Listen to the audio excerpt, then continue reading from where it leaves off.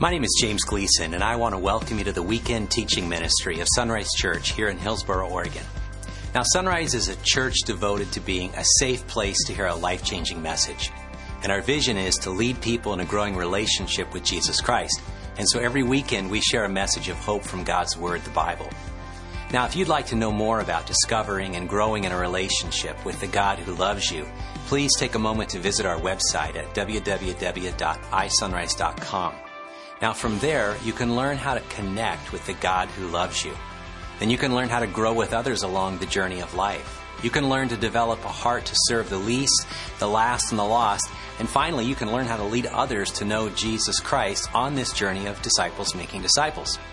And so now I invite you to follow along with our weekend message as you discover the heartbeat of God.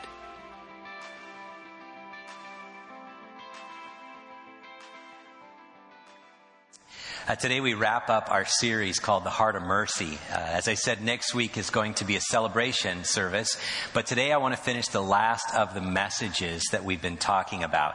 We began a number of weeks ago by giving an overview of mercy. And I started by saying this: mercy simply is love in action. Mercy is love in action. Mercy is not just talking about loving someone. Mercy isn't just thinking about helping someone. Mercy is actually doing it. I know you have this. I have this. We'll be driving along. We'll be walking along. We'll be on the journey of life, and we'll see someone in need. We'll think, oh, I could do that. Maybe God brings something to our mind. It's like, yeah, I really need to do that. And then we forget to do it, or we miss the opportunity. Mercy isn't just having a good heart for people. Mercy is actually doing something about it. Mercy is love in action.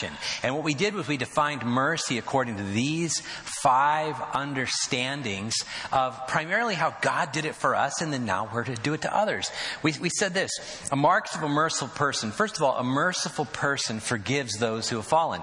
Pastor Kevin started this series off by talking about that story, the unforgiving servant. And the bottom line of the story is God is saying that He forgave us of everything, so we can't withhold forgiveness, that we must forgive others, or we do not understand how much God has forgiven us. We do not understand the implications of God's forgiveness in our life if we withhold it. And then we saw that merciful people help those who are hurting. I shared about the parable of the Good Samaritan, Jesus said, where we just need to see people that are in need, stop what we're doing, and serve them in the moment with whatever we have in our hands, whatever we've got available to us. And that's the story.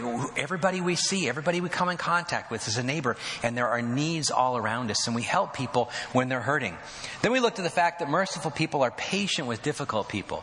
And man, we have a lot of difficult people at Sunrise. Somebody point to someone who's difficult. No.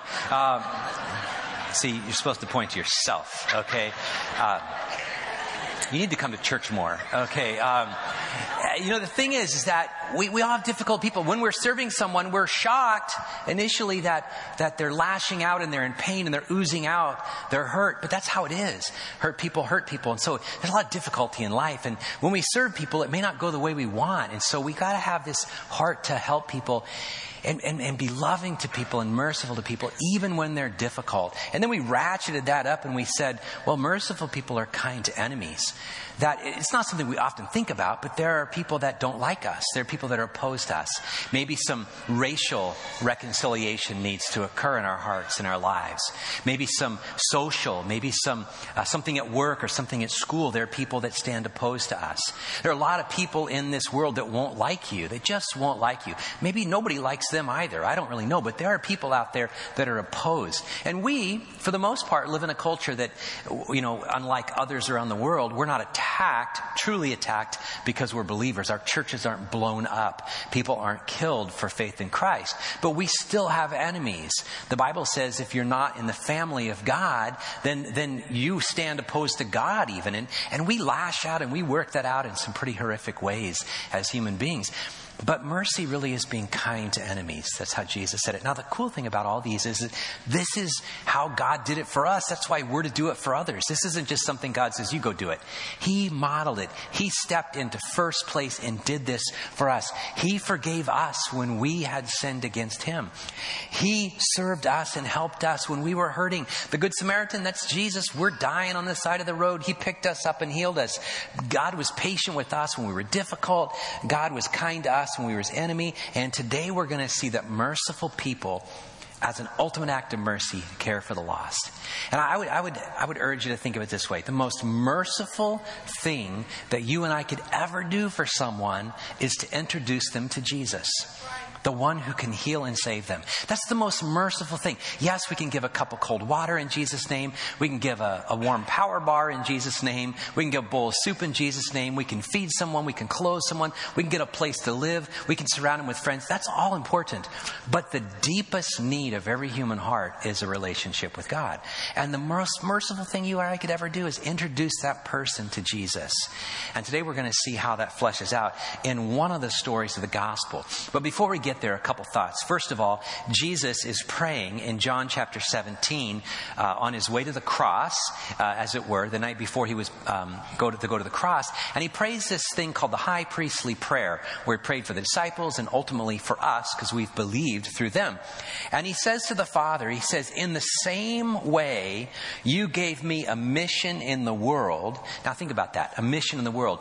God sent Jesus into the world so that the world would be saved. The world would have the connection. Jesus himself said that, the way, the truth, the life, that's me. And I'm the only way to the Father. The disciples later stood up and said in public, and they just said, there's only one way to get to God, and that's through the Father. So God sent Jesus on a mission to reach people. Now, ultimately to die for people on the cross to cover our sins. So in the same way he says, you gave me a mission in the world, I give them a mission in the world.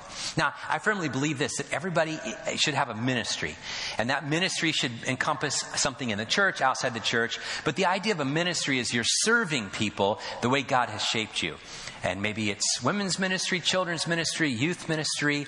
Maybe it's, working on homes ministry, serving at the cafe. I don't really know. Parking ministry. There are tons of ministries. The food ministry, there's a lot. You need to have a ministry because that brings us fulfillment. But you need to have a mission because it gives you purpose. You have been given a mission according to Jesus. Jesus said that night, he said, Father God, in the same way that you sent me into the world on a mission, I am now sending them. That means that you just heard that and you do not need to ask if God's going to send you on a mission because he already has.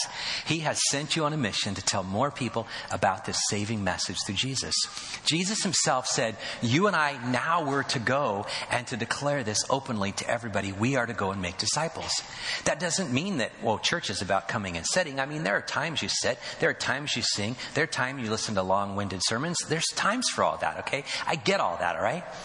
But the point of all this is so you could go out those doors and you could be on mission for Jesus. When you leave these doors, you are on the mission field. That's where you're going. Could be your family, could be your friends, it could be your school or your workplace. But wherever you go this week, you could see yourself on mission for Jesus Christ.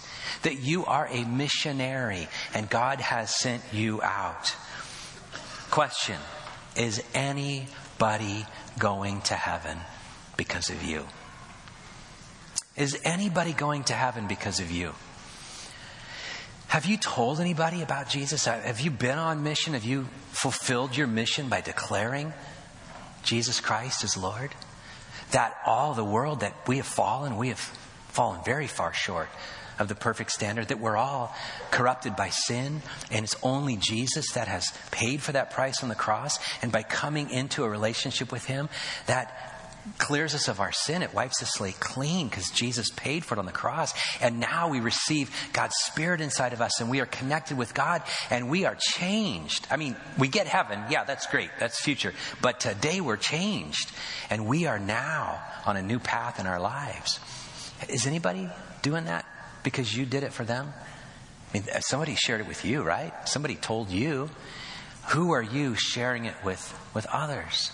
I was telling my wife the other day, I said, I appreciate the Shrams. And I was saying, we were talking about our sons and how Paul in particular is pouring into them. And yeah, Taylor, that's good. Love you too. But there's a connection, you know what I mean, right now. And I said, you know what? The cool thing is I'm witnessing, I'm an observer of the fact that men are pouring into my young men. Just like Doug Rowland poured into me. Just like Doug Bradley poured into me. just like Dorothy James poured into me when I was a high school student, far from God. These people, I'm witnessing the future people my children are going to talk about that were influential. Have you done that for anybody? Have you declared the wonderful message of God to anybody? Have you introduced anybody to Jesus? Have you prayed with anybody to receive Christ? Have you been bold in your faith to someone to the point that they could look at you and say, hey, I'm here in a relationship with God because of you, and they declare you? Could anybody point to you and say, this is the person that loved me and cared for me and showed that kind of mercy to me, and so much so that I responded to the message and I'm now in the family of God. My sins are forgiven. I'm given an eternal home with God because of your name, fill in the blank. Because if not, then I think you're probably like the average Christian. We just don't share the story. We've received it, but we're holding on to it. I know this is going to sound pretty harsh, but we're the beggar that's found food, but we're holding on to it ourselves. And we're not giving it to anybody else. God didn't give it to you so you were just the bucket to be poured into. He gave it to you so you could be the conduit to pour it out to others. Can anybody point to you and say, because of fill in the blank, your name, I am now in heaven. I am now a follower of Jesus. Because you have been given a ministry in the church, but you've been given a mission in the world. And to fulfill that mission, you've got to go and you've got to live a life that declares Jesus. In fact, Peter says it this way. It's a really cool text. First Peter, one of the early followers of Jesus and a leader in the church, said, you must worship Christ as Lord of your life. Now, I want to tell you, this is a kind of a step one, step two thing. It's really important. Peter says, first of all, you got to put Jesus first. All right?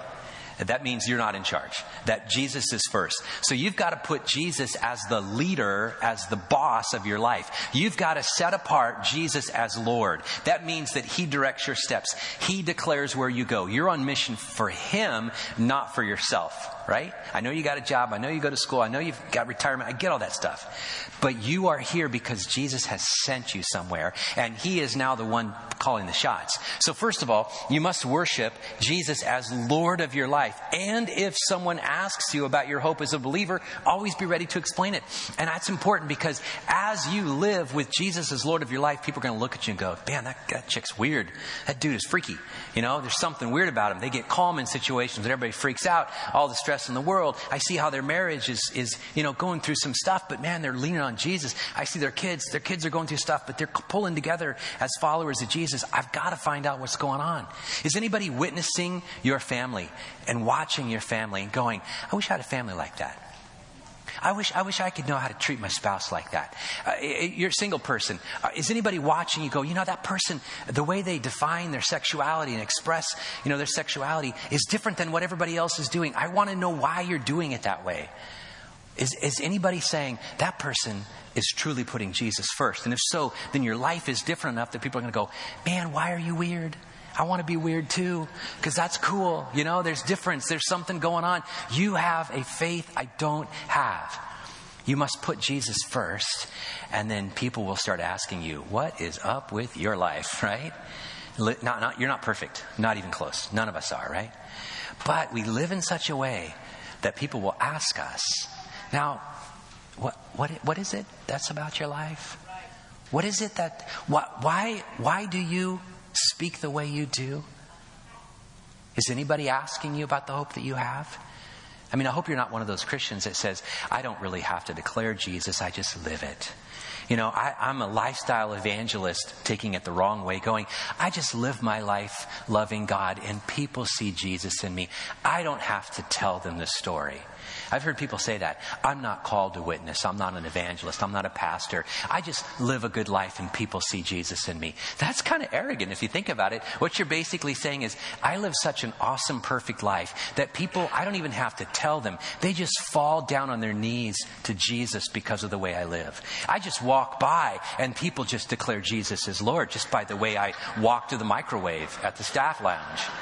Seriously? We got to tell people about Jesus. We've been given a mission in the world, and when we set Jesus as Lord, people are going to ask, what is up, Doc? All right? I want to know more about your life. We are to give a reason for the hope that we have. But God doesn't tell us to do this alone. I love this little side thing that Paul says about this relationship with Jesus and how he has partners in the gospel. And he says that a lot. And when he writes these letters to churches, you're partners in the gospel. He says this in 1 Corinthians, we work together as partners who belong to God. Evangelism is not an individual sport. It's a team sport. It's where we come together and we share Jesus together. Paul had Barnabas. In fact, Barnabas had Paul, and then Paul became the leader. And there was Silas, and there was Timothy, and there was Luke. And you can read about their little band of merry adventurers going all around the Aegean Sea in the book of Acts. And they didn't do it as a solo sport. They did it together as a team sport. And Paul looks at them and goes, hey, we got Apollos, and we've got Priscilla, we've got Aquila, we've got Luke following. We got all these people. We together are partners in this thing called evangelism. And I believe one of the greatest ways you could do it today, practically speaking, is with your small group, with your friends, and the relationships that God has put around you. So what I want to do today is I want to talk about 5 ways your small group can care for the lost. Now, if you're not in a small group, you can leave now. No, if you're not in a small group, afterwards, go get in a small group. Because, again, don't be a Lone Ranger Christian, my friends. We need each other. Whatever that small group looks like. It could be your family. It could be a literal small group that you're in. My wife and I are in a small group on Wednesday nights. It could be an accountability group. It could be an activity group. Whatever it is. Your group of friends that are followers of Christ. Here are some ways that you can together be a witness for Jesus Christ and get your friends to Jesus. And I want to use this story. And this story shows up in a couple Gospels. We'll see it in Luke. The verses will be on the screen. But it's this amazing story about these friends who care enough about their friend who's paralyzed, they get him to Jesus. All right? So let's see this. And I want to show you some things. First of all, it's more of an outline, but the story is going to flow through, and I'll share a couple points. Number one, we got to have a heart for people. We've got to care through compassion. We have to truly love people that are lost, that are hurting and broken. This is the story. One day while Jesus was teaching, some Pharisees and teachers of religious law were sitting nearby. It seemed that these men showed up from every village in all of Galilee and Judea, as well as from Jerusalem. Story is, if you don't know it, is that as Jesus comes on the scene, he teaches and preaches, he heals, he does all these miraculous things, drives out demons. You know, that means he works in junior high ministry, Taylor. And so he does all that stuff, and people take notice, including the religious people. It's like, whoa, I got to figure this guy out because he's taken some of our territory. He's honing in on our authority. So they, kind of come around the edges of the building inside the room of this house, and they want to trip him up. Is really what we see later on, and condemn him, which they finally do falsely. So they're there filling up the room, but other people are there. And the Lord's healing power was strongly with Jesus. And Jesus is doing the miraculous. And now look at how this continues to develop. It says, some men came carrying a paralyzed man on a sleeping mat. Now, I'm going to say there are 4 guys. We do not know how many there are. I know there could have been 2. All right. There could have been 6 if he was a big paralyzed man. But there were some friends. So let's just say 4. We don't know. Maybe we'll find out one day in heaven. But I'll say 4 guys. All right. It could be 4 gals. It could be, 4 teenagers. Contextualize it for yourself. But you have some friends that have gathered around one friend in particular that's hurting. Maybe this week you've already encountered one of your friends that's hurting. Again, at school or work or someplace, and you've discovered somebody is hurting, and your friends surround them. This is the story. One day some men come carrying a paralyzed man on a sleeping mat because Jesus is healing and teaching, and the power of God is on him. They tried to take him inside to Jesus, but they couldn't reach him because of the crowd. They were trying to get in, but there were too many people to get in. So the story goes, they left disappointed, and their friend left paralyzed the rest of his life and died. No, that's not a good story. Okay, this is a true story, and Jesus shows up in power. Look how it goes on. It says this. So they went up to the roof. It took cooperation, my friends. It took compassion. They had to care about their friend, but they had to cooperate in order to accomplish this. Because one guy doesn't let another guy on a roof, right? Okay, now, the construction of the homes in that day, simple homes, not very many square feet. You can go to northern Galilee today and see one of the towns that's been reconstructed from the 2nd century, and you can stand there, you can get up on the roof, you can see how they were made. simple that blocks, some timbers, not a lot of trees in that area. And then you would put the thatched kind of roof. You'd put the leaves. You'd put the branches up. You'd put dirt. You'd put mud. You'd roll it. You'd harden it. And that would be something you could stand on. And it was hot. If it was something at night you wanted to sleep, you'd sleep out up there. In those days, your animals would sleep in the house with you. Prized possessions, they'd sleep up there with you. So it was possible to stand up on a roof. So one of the guys, perhaps, we don't know, maybe all of them, I got a crazy idea. We can't get them in through the door or the window. There's too many people in there, those darn Pharisees. If they should just leave and give us more space, right? They don't even like Jesus anyway. Let's go up on the roof. You're like, on the roof? Jesus is in the house. Well, they take him up and then they take off some tiles and they lower the sick man on his mat down in the crowd right in front of Jesus. I love this story. These guys did whatever it took to get their paralyzed friend to Jesus. I mean, think about this. Think about this. In fact, close your eyes right now and think about this. Picture a small little home, just a few hundred square feet, 12 by 12, 18 by 18. And all of a sudden, you get there, you've heard that Jesus is in town, and you grab your friends, you go, Jesus is in town. Let's get our friend. Let's get this guy. He's hurting. He's paralyzed. He can't move. We go and hey, Jesus is in town. We get him on the mat. We carry him over there. We're rushing him through town. Slow down. Don't want to drop him. We're getting there, and we're excited, and we're telling our friend, Jesus can do it. I've heard about Jesus. I've seen Jesus do it. He's done all kinds of things. You're going to get to Jesus. We're going to carry you. This is what we do. We love you. And you get there and it's just so full you can't get in the house. You're trying. You can't get in there. And you decide this is not going to work. We've got to find a new way. And some of you comes up with a crazy idea. Let's carry him up, hoist him up on the roof. Don't drop him on, get him up there, lie him down, and we got to tear through the roof. And as you begin to tear through the roof, you're not thinking about who's going to pay for this, who's going to rebuild this. It doesn't matter because your paralyzed friend needs to get to Jesus. And they needs to get right in front of Jesus. And so all of a sudden, as you tear through, the little crumbles start falling, onto the floor there and onto Jesus' hair and everybody else, and everybody stops. And then there's like a little break of light coming through, the sun shining through. Now all the conversation is stopped as you finish tearing through the part of the roof and you lower your friend down. Not head first, but down, right in front of Jesus. And you lower him right in front of Jesus. Open your eyes. My friends, that's how much you love your friend. Because your friend is paralyzed. He will die paralyzed. And you know there's a Jesus who can heal him. And you only have one thing on your heart and mind is I got to do whatever it takes to get my friend to Jesus. Because if Jesus just touches him, if Jesus just says the word, he could heal him from this thing that is stopping him from being complete and whole like he was. And you love your friend that much. It takes a lot of cooperation. And so they did this. I mean, think about this. For me, figure out whatever you love doing and involve friends. I've got some friends, we go bowling, and you could pray for their patience as I bowl, because I don't usually break 100 or 150, but I have fun. Bowling is an excuse to eat nachos, but that's another story. And so we go down to Four Seasons and we go bowling, and we'll bring people in. It's one of our ways we've brought people in. Guys, we bring guys in and bowl with them. We just share our life. What do you love to do? Find out what you love to do. Grab some friends and do that. Invite lost people in the middle of it. I was talking after service. I love to work on cars. I love to, cut sheet metal. I love to weld. I love to do electronics. I love to restore things that are broken. I love to do that. Well, I'm doing that with some friends. I need to do it with some lost friends and just work together. We need to find whatever we love to do and do that with people that are far from God. Get enough friends to get them in the middle and introduce them to Jesus, the deeper need that they have. We've got to care through cooperation. Then we've got to care through faith. I love this part of the story. It's so cool. It says here, seeing their faith, Jesus said to the man, young man, your sins are forgiven.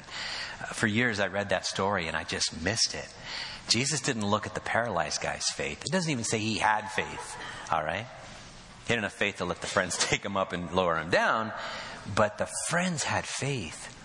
Now, I don't know how this works theologically, but do you have enough faith to see your friend come to Jesus? Because Jesus in this story honored their faith, and this guy was healed. Are you praying for your lost friends? Oh, back up. Do you have any lost friends? Do you have any people that are far from God? Joe Aldrich wrote this. He wrote Lifestyle Evangelism, Gentle Persuasion, some great books about sharing your faith. He was the president of Multnomah for many years before he passed away. And Dr. Joe said it this way. He said, sadly, statistically speaking, within 18 months of becoming a follower of Christ, you lose all your non-Christian friends. Because you want to hang out with Christians. I get that. I was coming from Bend yesterday, driving over the pass. Gorgeous, beautiful place. Stopped at the rest stop there. And as I pull in, there's like 50 bikers, leather and Harleys and everything. I'm like, this is awesome. Of course, I'm driving a minivan, so I was a little embarrassed. I didn't have any leather on, you know what I mean? And so, but I'm thinking, as I'm walking around, I'm saying, what if one of those guys comes to Christ? In 18 months, will they not have any biker friends left? Odds are that's true, which is really tragic. Because we lose all contact with the lost. We lose all contact with people that are far from God. Because I get it. We want to be in a small group. We want to serve. We want to do this stuff. And we start using Christian words and singing Christian songs. And, God forbid, go to church and hear a guy speak for 35, 40 minutes, right? And we get into that and we love it. And then all of a sudden, we're so disconnected from people that are far from God. We've got to never lose sight of where we were and go after people and continue to build those relationships and not leave them. Because if we don't do that, how are we ever going to go back to those that we know and love and share the message of Jesus with them? We've got to cooperate, but it takes cooperation. And we've got to have compassion. And we've got to act. And we've got to have faith in all of this. The reality is we can't do it alone. We can't do it alone, my friends. We need other believers in the mix to share this story and to share this faith with. And that means we have to be hanging out with people that are far from God, building friendships and deep relationships and truly caring for them and not considering a person a notch that, they prayed a prayer. I get a notch. I'm on to the next person. No. These are people that you and I should dearly love because Father God dearly loves them. They're made in the image of God. No matter how marred or broken or, whatever's going on the outside or the inside, God loves them and He wants us to have a real heart for them. So another question, not just is anybody going to heaven because of you, but do you have any friendships with lost people? Really? Far from God people? That would never darken the door of a church. That you would say, okay, out of all my friends, this one will never come to Jesus. Do you know that person in a deep way? Otherwise, how are they going to hear? How are they going to see? How are they going to find Jesus if you don't go build a real friendship with them? Now, I know it's tough. For a pastor, it's tough. I mean, I spend all day with Christians, Everybody on staff is a Christian, except Heather. Taylor and I are still worried. Heather Brown. But, just teasing. Everything I do, I meet with Christians. And that's great. That's part of my job. I counsel Christians. I know that I love it. But I don't get out as much as I would like to. And my heart longs to quit my job and go work at Starbucks and pull shots just so I can hang out with lost people, Just to go do that, right? So that I can actually be like you guys, Or maybe not. Maybe you don't know any lost people. Maybe you've isolated your friends. And now all of you have are Christians. How are we going to do this if we don't know people that are far from God? Do we really have faith that God will use us and put us in those relationships? Let me wrap up the story and share a couple points here. The rest of the story is, but the Pharisees and teachers of religious law said to themselves, who does he think he is? That's blasphemy. Only God can forgive sins. And look at the rest of it. Jesus knew what they were thinking. So he asked them, why do you question this in your hearts? Is it easier to say your sins are forgiven? In other words, they're going, yeah, anybody can go like, your sins are forgiven. Anybody can say that, right? And Jesus says, okay, let's put this to test. Is it easier to say that or to say, pick up your bed and walk? Look what he says. He says, stand up and walk. So I will prove to you that the Son of Man, that's himself, has the authority on earth to forgive sins. Then Jesus turned to the paralyzed man and said, stand up, pick up your mat and go home. And look at this. Immediately, as everyone watched, the man jumped up, picked up his mat, and went home praising God. Everyone was gripped with great wonder and awe, and they praised God, exclaiming, we have seen amazing things today. See, the bottom line is they cared through action. They actually did something about it. Do you love your lost friends enough to actually do something about it? We've got to care through action. We've got to have faith. We've got to be willing to do whatever it takes to get our lost friends to Jesus. My friends, people around you, all around you are paralyzed. Maybe not physically paralyzed. They're paralyzed by fear. They're paralyzed by the roles and responsibility of life. They're paralyzed maybe relationally. They're paralyzed economically. They're paralyzed in so many ways. The enemy of our very soul, the Bible says, paralyzes people. And you know Jesus. And if you were to take faith and action and grab your friends and say, let's go, not get a project, Let's go get this person who desperately needs Jesus. Let's find a way to get him right in front of Jesus. We'll lower him in front of Jesus and let Jesus do what Jesus can only do. And Jesus does it, and your lives are changed, and your friend's life is changed. We have got to care through action. Colossians 4, the Apostle Paul says this.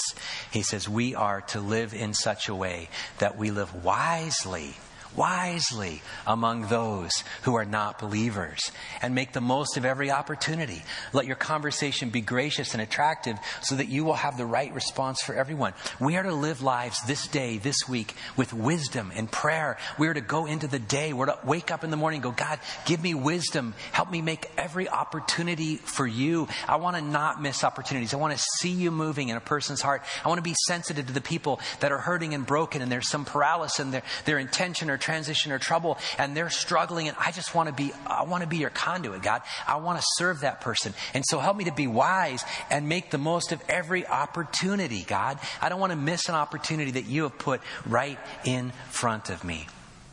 Sad truth is most Christians are just secret agent believers, and nobody knows.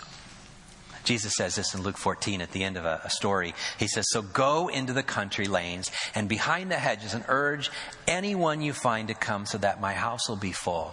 Bottom line is God wants his house full. Now, I'm not talking about church. That'd be great. If every one of us in this next month reached out to one person, they came to Christ, we double, great, no big deal, okay? It's not about us, all right?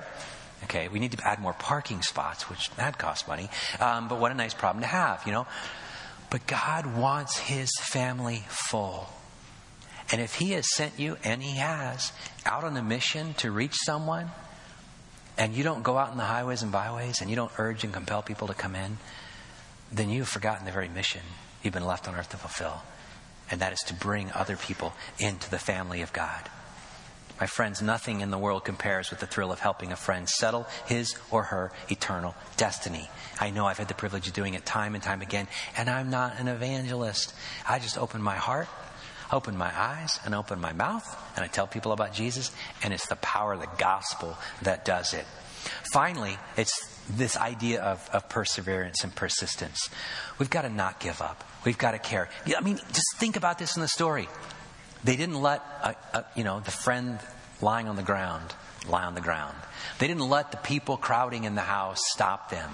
They didn't even let the thickness of the roof stop them. They did whatever it took to get their friend to Jesus. Now think about this. Who are you willing to tear through the roof to get to Jesus? Who are you willing to do whatever it takes to get to Jesus? You know, Jesus is waiting. In fact, this is how Peter says it. He says, the Lord isn't really being slow about his promise. That the promise is to come back and return. We pray that Jesus comes back and returns. Yeah, but he's not really being slow. And for Peter, it was a few years, decades. It's 2,000 years for us. Because there's a reason why he waits. No, he is being patient for your sake. He does not want anyone to be destroyed, but wants everyone to repent. See, the Bible tells us this through the book of Revelation, is that one day Jesus is going to come back and he's going to judge the earth. And if your name is not found in the Lamb of God, that's what he's called, the Lamb's book of life, which is only written there when you receive this message of Jesus, then you will be cast into eternity with Satan and his angels into a place called the lake of fire that was created for Satan and his angels, not for us.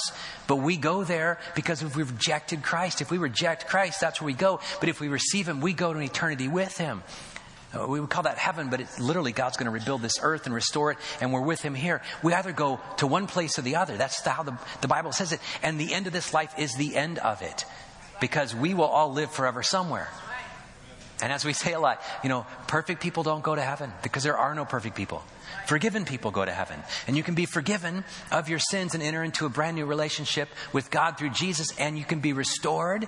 And the paralysis and all the sickness and all those things, God can work on those things, and he can make you an example, and you can be a witness to others.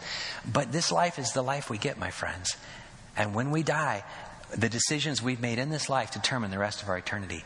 And so that's the question. Why is Jesus not returning? Because he wants you and me to go out there and get more people. I am so glad. I am so glad that Jesus didn't return November of 1979, because I wouldn't have made it. I was a lost 15-year-old kid. I was lost.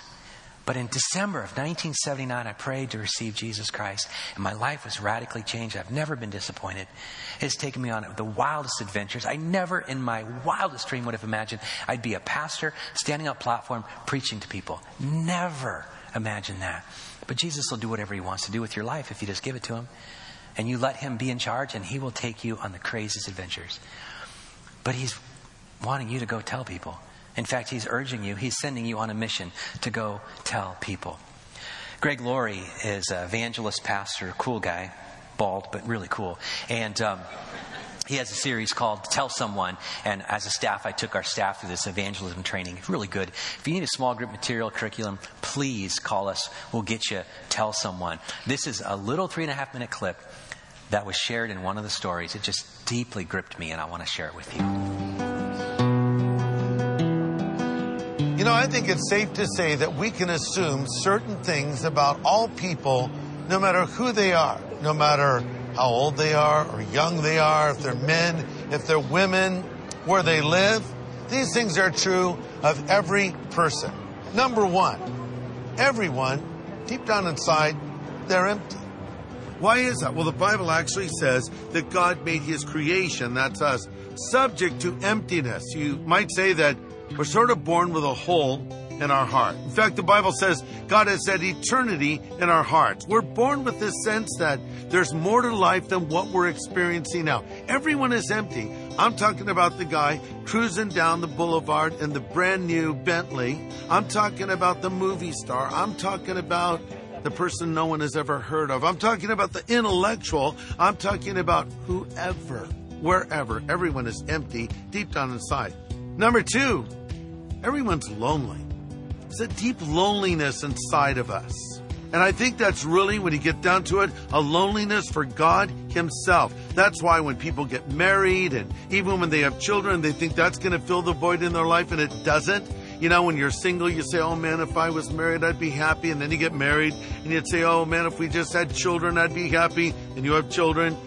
And you'd say, if we could just get rid of these children, I'd be happy. And maybe I married the wrong person. If I married another person, I'd be happy. And on it goes. There's this loneliness really for God himself. Number three, everyone is guilty. We have a sense that when we do something wrong, well, it's wrong. God's built that into us. It's sort of like the fire alarm, you know. It's very sensitized, and God gives us a conscience. Now, we can harden our conscience, but we're born with a conscience, and we know that we're guilty. We feel guilt because we're guilty, because we've all sinned. Here's another thing that's true of every person. Everyone is afraid to die. There's a universal fear of death. We may laugh at death, we may make jokes about death, or we may never talk about death, but deep down inside, we're aware of our mortality, and we're aware that one day this life will come to an end. Everyone is empty, everyone is lonely, everyone is guilty, and everyone is afraid to die. But here's the good news. God has a solution to all of those things. First of all, Christ can fill the void in a person's life when he himself comes and takes residence inside of them. Christ can be that forever friend that will never leave you or forsake you, as he himself said. And wherever you go in life, you know you're not alone. You know that God is with you. And Christ, of course, can forgive the sin that produces the guilt. So you get to the real issue instead of the mere symptom. And finally, if you put your faith in Jesus Christ, you can know that you will live forever. Jesus said, I am the resurrection and the life. He that believes in me, though he were dead, yet shall he live. And whosoever believes in me shall never die. Yeah, that's what we know about everyone, and we have the answer. We've got to get the gospel to people, and we need to get on with this. Not hesitate, not procrastinate, but engage people. Listen, the good news is only good if it gets there on time. As we bow our heads, and my friends, who do you know that's lost? Truly, as you think about this, your neighbors that are far from God. Who do you know that's spiritually separated from God? Who do you know that needs to follow Jesus? There are a lot of things that we can do this week that will matter for our week, but will they matter for eternity? Most of the things we do won't even matter in 10 years, but sharing the message of Jesus will matter for eternity. This will pay dividends in someone's life, eternal life, for so many lives to come. The most important thing that we could do with our lives is take the privilege of sharing the message of Jesus. Father, I pray that every one of us here today would take up that call to reach our paralyzed friends, those that are spiritually separated, that are hurting and broken, and that we'll take the commitment to heart of actually sharing Christ with them. It could be a neighbor, a friend, a relative, a coworker, classmate, whoever, that we will be bold with the faith, Lord, because we don't save anybody. We don't open hearts. It's what you do. And so may we be faithful to do that. Nobody is hopelessly beyond your love and reach. Father, someone reached out to us, and I pray we would be the people that would reach out and love enough our friends and neighbors and our coworkers and classmates and the people we just encounter at the store to share the love of Jesus with them. We pray all this in your name. Amen.